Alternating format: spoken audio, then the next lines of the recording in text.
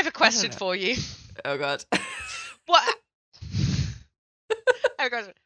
How do you think they thought that this tree was the thing that saved Christmas in this movie enough to determine that that would be the title? I don't know. I genuinely don't know. Because also, I'm confused. Like, I understand how we're supposed to believe that Molly recognizes Tree Molly with, like, this gash on her trunk and whatever. But I'm like,